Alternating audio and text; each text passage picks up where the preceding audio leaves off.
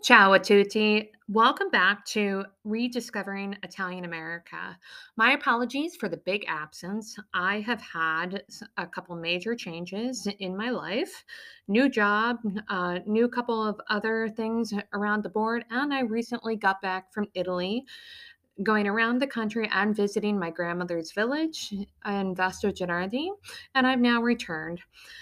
I have on today's episode Ron Lemmo as he talks about the impact of his father, Vincent Lemmo, on the Italian American community in Stark County. I just want to draw your attention back to a previous episode where I talked about the gods and goddesses of our family. Vince Lemmo is a god of the Stark County Italian American community.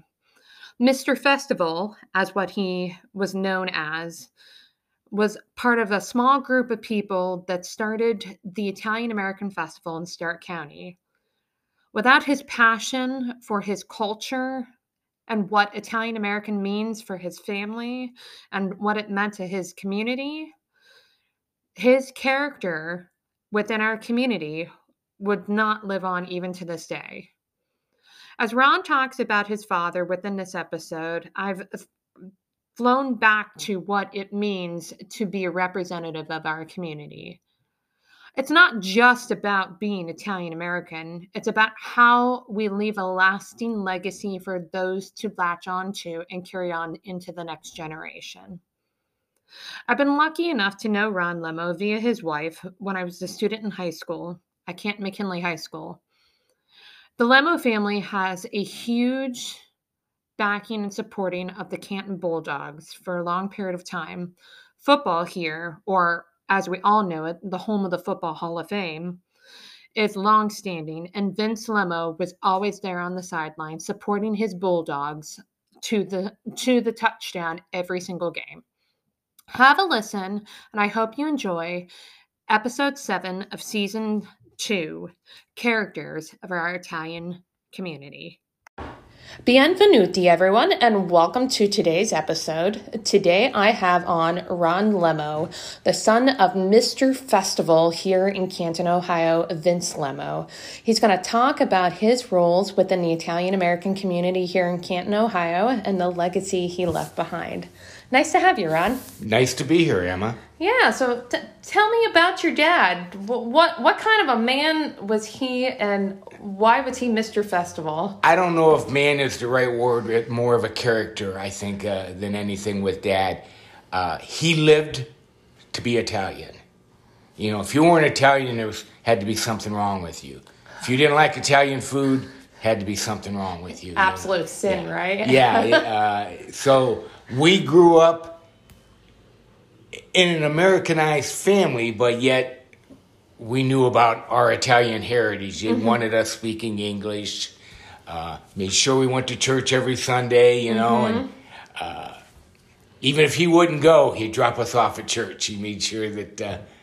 You know, most men, though, I have to joke, because I see this within a lot of the communities. The women always went to church with the children, and the men went to church in the piazzas or in the streets. Yeah. You know, that's what I always see that with a lot of the Italian men within the community. But go on about your dad. But as a young age, you went to weddings all the time. Oh, yeah. And they were the Italian weddings. So Dad would have you sit close to the band and listen to it. I'll tell you one story about it. I played the accordion for about 5 years. And I would have to sit in front of the TV when Polka Variety was on. Oh, yeah. And when the commercials came on, I had to play a polka or something for him. So he just lived for the Italian music. He lived for the whole Italian heritage. And out of that, eventually, when he retired and he was trying to fill that void of what to do, evolved the Italian American Festival with a group of guys. My father was no more important than any of the other guys, be it Armin Pileggi, Jimmy Tortora, all those guys. You know, just to back up a little bit, I on a previous episode, for those who are listening, I actually interviewed Armin Pileggi's wife, Frances Pileggi, who is unfortunately no longer with us. So these are the the gods of the Italian community here in Canton, Ohio. Exactly. And they were the people that still really embraced the whole Italian heritage. The whole country has become more of a mixed pot where we don't, when I was a kid and I was dating a girl, my grandmother would say, "Is she Italian? Is she Catholic? What part of Italy is she from?" And you say, "Abruzia." Yeah. And, that's a no good. You can't be from Abruzia. So we were so provincial. Yeah. You're not the first one. I've seen that too. I'll tell a side joke. Looking back on it, it's extremely racist to even think of this. But my grandmother's sister asked me one time when I dated a boyfriend for the first time. He's like, "Is he Italian?" I'm like, "No, Aunt Mary." And everybody has an Aunt Mary in their family. Oh, absolutely. "Well, what is he?" And I'm like, "Well, he's Japanese." And she's like, "Those people bombed Pearl Harbor." And I'm like, "Jesus, Joseph." Yeah. Yeah, it's no matter what it was. If you're not it, like, there's nothing better. No, that was Dad. Yeah. Our topic here basically is Dad. Yeah. If you weren't Italian, you were shortchanged in life. Not worth it. Yeah, but go on about your dad. Well, we started to talk about that's how the Italian festival came about. And the one thing Dad did that I don't think any of the other guys did, who did so much too. Dad lived the festival every day of the year. There was only one bigger event in the United States than the Italian American Festival in Stark County, and that was Mardi Gras. Next to Mardi Gras, our festival, and that's just what he believed. And he promoted it that way. And he was so responsible for getting seed money to get this going. Now, all the Italian organizations all chipped in, but Dad went out and then twisted the arms of all the Italian businessmen, who I think after a while, one of the guys says, "I know when Vince is coming." I just shake my head. I know it's going to cost me $1,000. Oh, geez. So Dad was great at getting the seed money. Yeah. That's what he wanted. He never really wanted to be president. He wanted to be that grunt guy that go out there and do all the work, behind the scenes. The presidents and all those do a lot of work. But there wasn't a better megaphone for the Italian American Festival here. Where did it originally start at, the festival? Because I know it's been located all over the place. Well, it started downtown. Okay, and I think we had about 3 or 4 years downtown. It was really great, open, everybody could walk in and all that. But things changed where they thought they had to more privatize it. And then they moved out to the fairgrounds and stayed out there for a number of years until I think it became a little bit too cost prohibitive. And we were, as Dad always said, they were running out of the Italian entertainment. Everybody knew about Dick Contino and Tony Rinaldi, the accordion player. But there wasn't a feeder system coming of more. So you had to then think about people that were big names. Connie Francis. I remember one time Debbie Reynolds came. Yeah, and I think they got her at a pretty good price, but it got to where they couldn't afford $25,000-$30,000 to bring somebody in for a day, and that really hurt. So before you knew it, the climate of the festival started to change from just Italian to more of other things too. I think that's a lot of what we're discovering as our generations move on, that we're losing a lot of what it means behind these festivals. Right. And I think you've hit the nail on the head there. Right. It's a festival now, and a good festival. Yeah. The people work hard at it, but I think we've lost a lot of our heritage through no fault of the people running the festival, but through just how people, even our Italian community, as the younger people come along, we're not as. I was kind of in a way, I don't want to say segregated from the outside. Everything we did on weekends was with Italians. Yeah.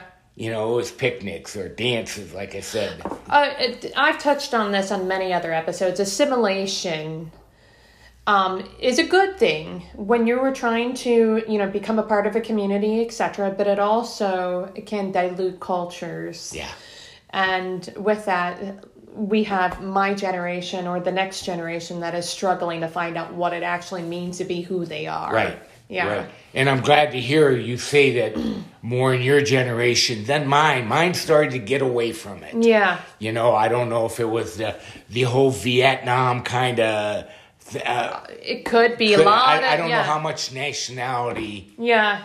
Pride, I should say, that we had in our heritage. Mm-hmm. And I think that your generation now is trying to retrieve that. Yeah, and there was something that was written one time that they did in my grandmother's village that they said, you have the new and next generation of females who no longer have Italian last names. Like, I'm Italian American, but my father's Irish German. Right. So my last name is Coleman.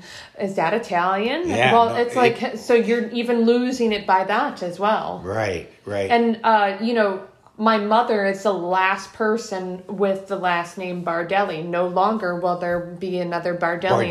In this area. And that's kind of sad. It is, because when her time comes, then there goes the legacy of the family name.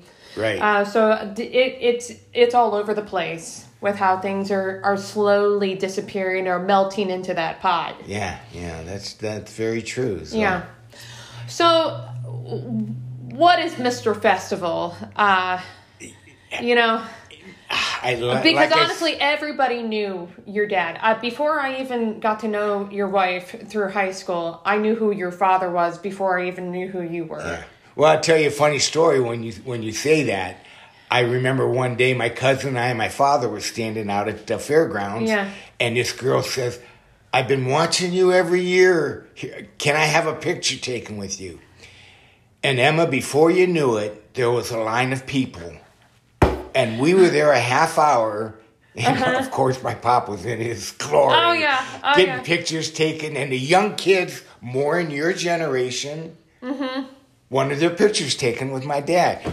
His outfit. Yeah. Everybody knew who he was because of the outfit. He looked like a walking Italian flag. And And the thing about Dad, whether it was the festival or life, Pop woke up in the morning with a smile on his face. Mm-hmm. He was ready to go.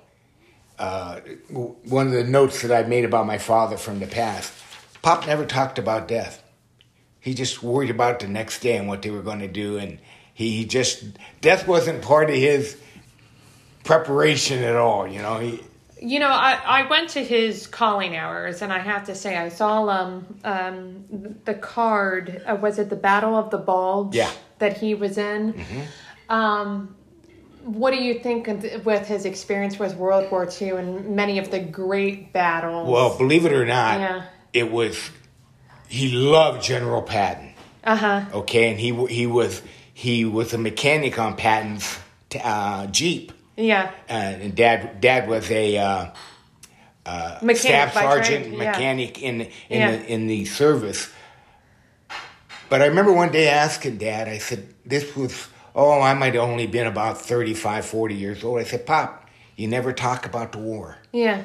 He goes, what's there to talk about? He goes, dead people on railroad trains being carted away and bullets going by your head that you hear. He goes, I don't have any good memories. Yeah. Whereas my uncle, who was in the Navy, he couldn't wait to go to the next reunion. My dad wanted nothing to do with the service once a week.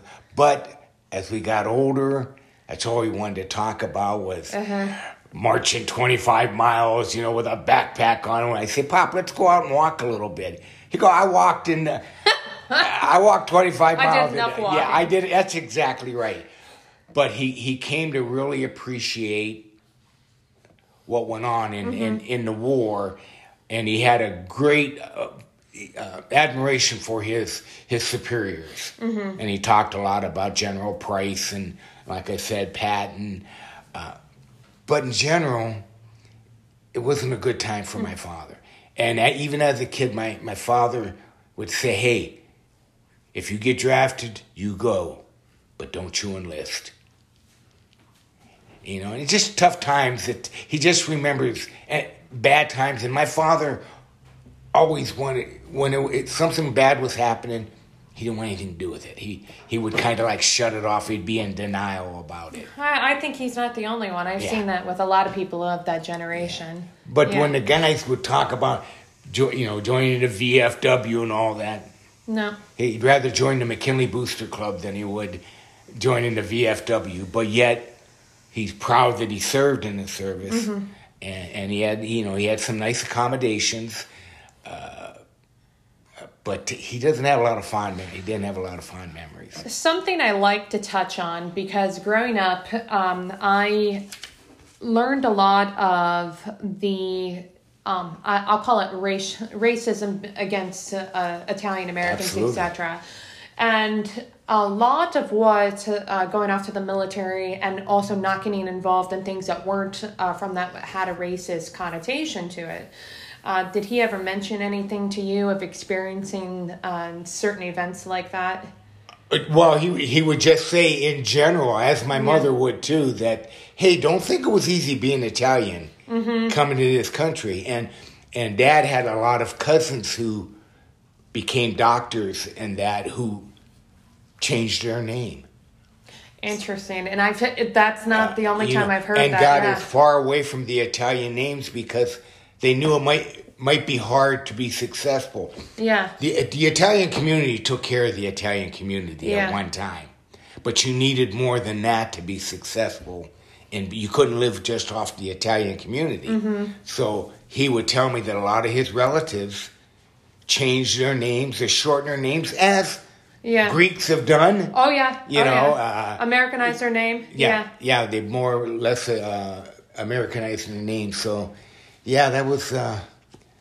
I've come to find that is one of the sticking points to the assimilation, that as we get going and this generation slowly disappears, we have to become less of the community and more of everything else. If we're the melting pot, that's what we have to do. And I know that some people reject that. My father would be the total opposite. It had to be all about Italians, and that's just the way Pop was, You talk about the McKinley Booster Club and your family's legacy within that too. Touch a little bit on the McKinley Booster Club, because I know on how you guys have been involved within the sports and everything as well. Well, Dad was at least 60 years, maybe more, of a season ticket holder for McKinley. So we went to all McKinley sports. Yeah. And I think one of the proudest times of his life was when our son Aaron played football on the state championship team. He couldn't brag enough about it.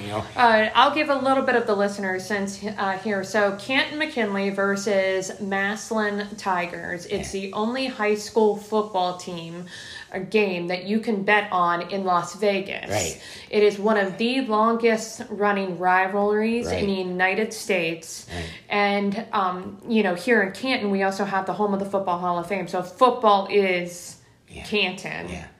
Etc. So, when you have Canton McKinley versus Massillon, and Canton people can't go to Massillon. I don't go over to Massillon too much. Can't wear orange because McKinley's red and black. Yeah. Those are the things. And a lot of the Italians too went to Canton McKinley versus the regular people went to Massillon. Yeah. The McKinley, Canton McKinley was a centillion behind the Italian American Festival, and McKinley could be being beaten 35-0 with 10 seconds left in the game. Yeah. He stayed to the end, figuring, and I'd go, Dad, we got beat last night 35-0. He'd go, yeah, but I'll bet that other team is sore today. So he always put that spin on it that made his Bulldogs look good, you know. Yeah. And of course, as an Italian, we grew up as New York Yankee fans because the Yankees had all the Italians. Yogi Berra, Crissetti, Lazzeri, all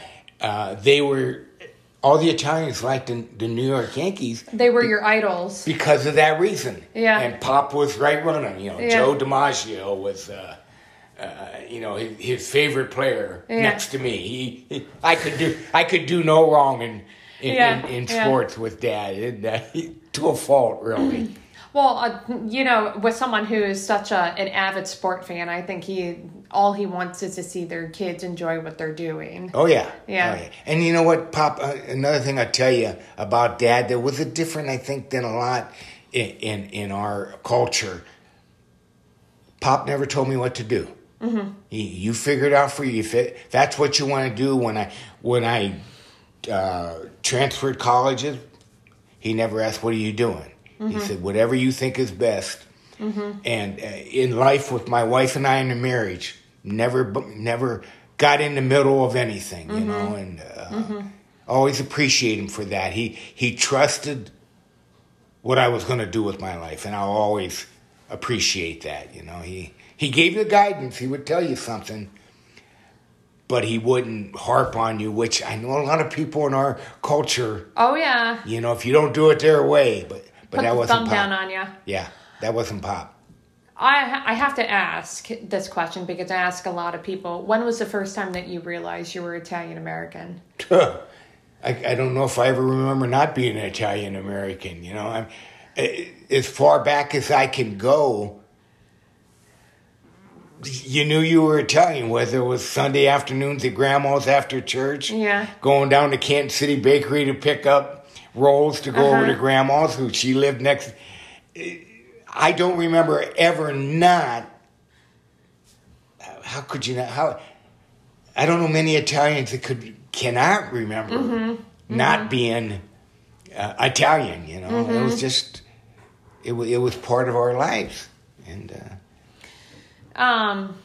I always like to ask too. Anything before we go back into to the legacy of your dad within the Italian American Festival in Stark County. I like to touch on this. What advice do you have for the assimilation or the rediscovery generation on trying to rediscover their heritage within these places where it's now more difficult to find out what it means to be Italian American?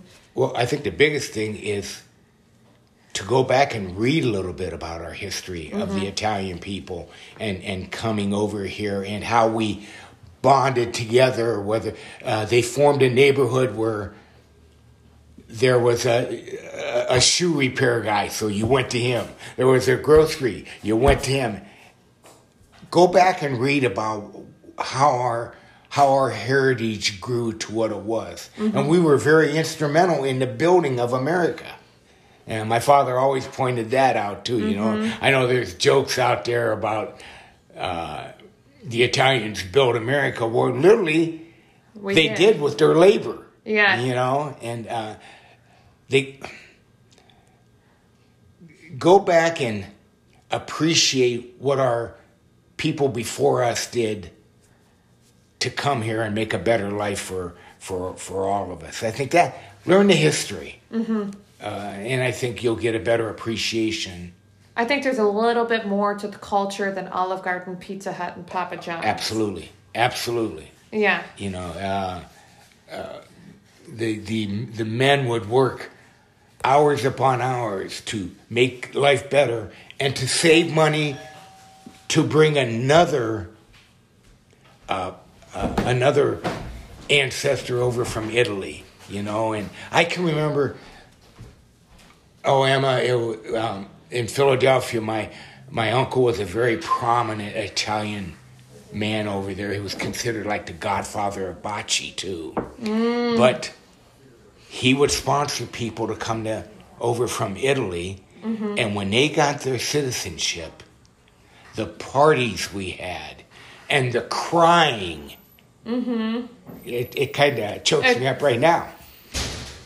that it was so important to become a U.S. citizen, and how hard they worked to save money up to bring a relative over here, and then save more money up to bring the relative's wife over here, and the kids. It was many times these men came over without their wives to establish themselves, and then call for their family.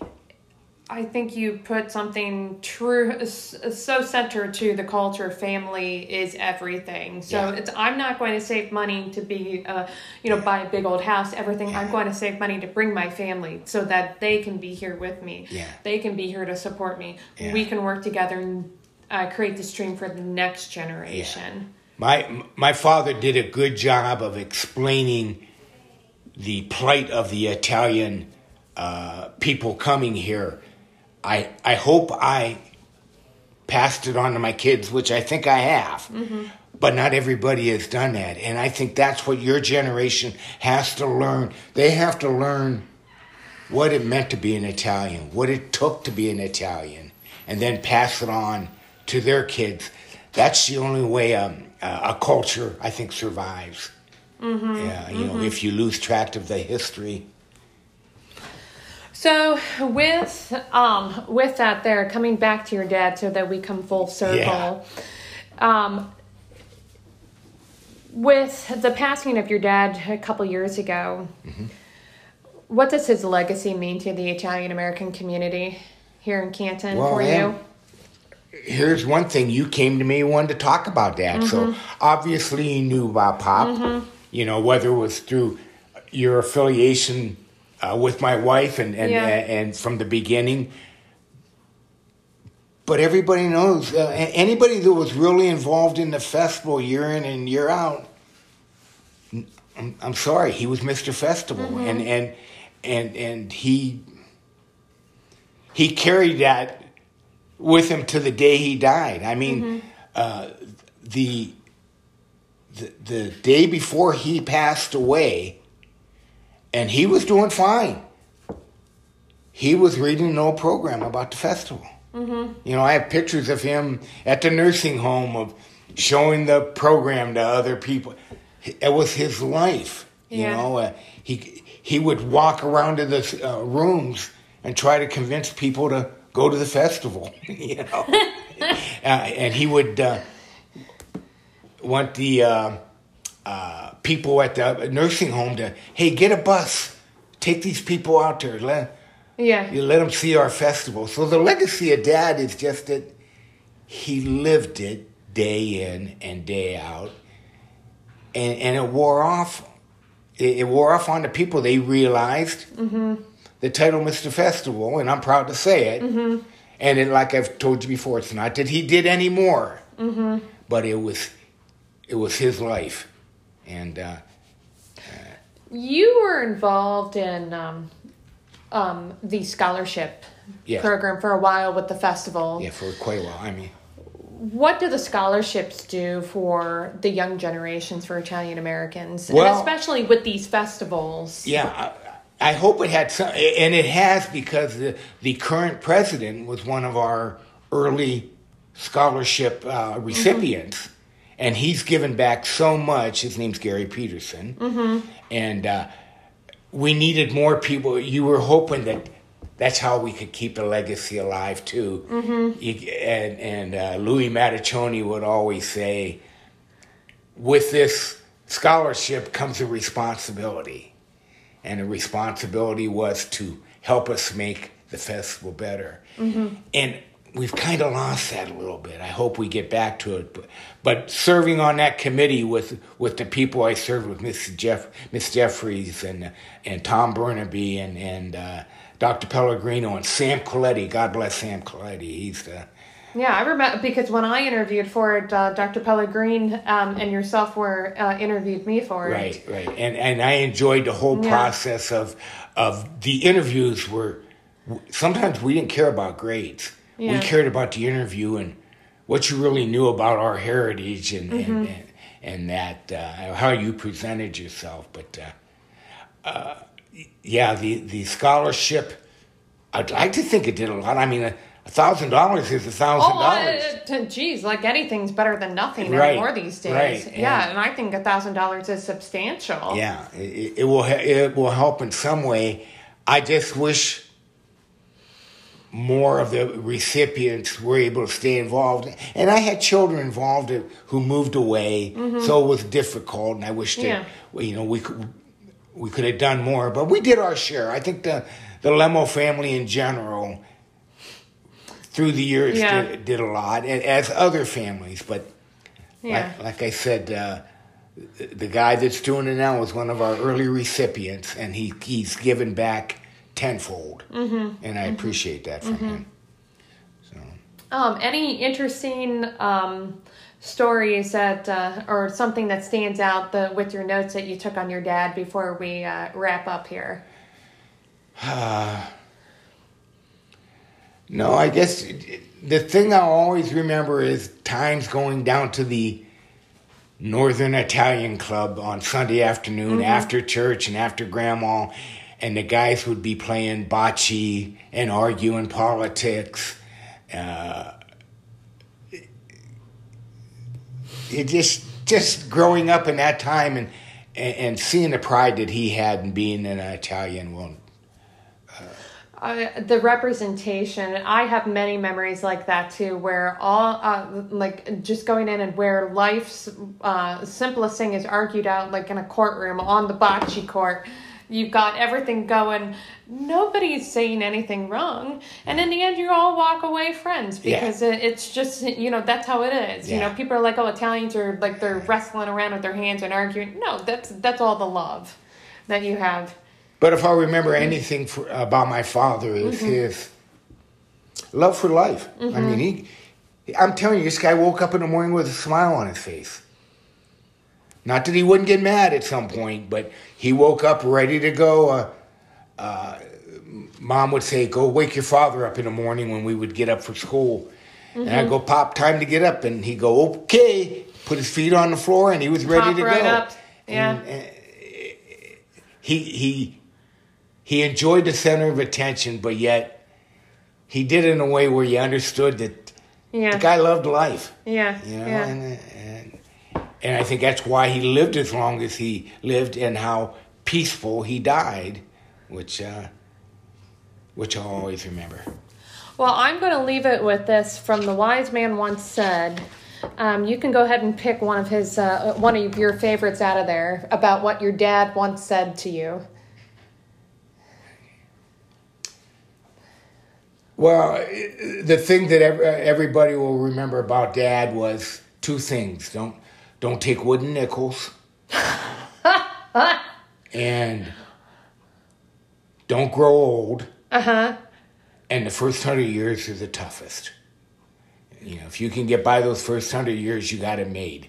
So those are the things I remember about him. But he had so many sayings that I have in this book. But don't get old. Don't get old. But I'd say, Pop, I don't like the alternative. To not getting old. You're right. So. Well, thank you, Ron, for your time. Honestly, I'm glad I was able to finally catch you because Mr. Festival is somebody who is a staple for this community. And that's one of my main goals is to always come back to this community and show what we have and what we can still offer. So grazie mille for your time. I always appreciate it. And, and always appreciate coming over and spending a moment with you guys as well. Well, thanks for thinking of Pop. No, I will always, something that I've picked up, it's like, you have to remember people by their names. And if you don't remember them by their names, then their legacy is lost. Right. So I'm always trying to think of people who have left a lasting impact. Well, I appreciate what you're trying to do here, too. Yeah. This is great. Yeah. Okay, guys, until next time, you can always find my podcast at Rediscovering Italian America. Ciao a tutti.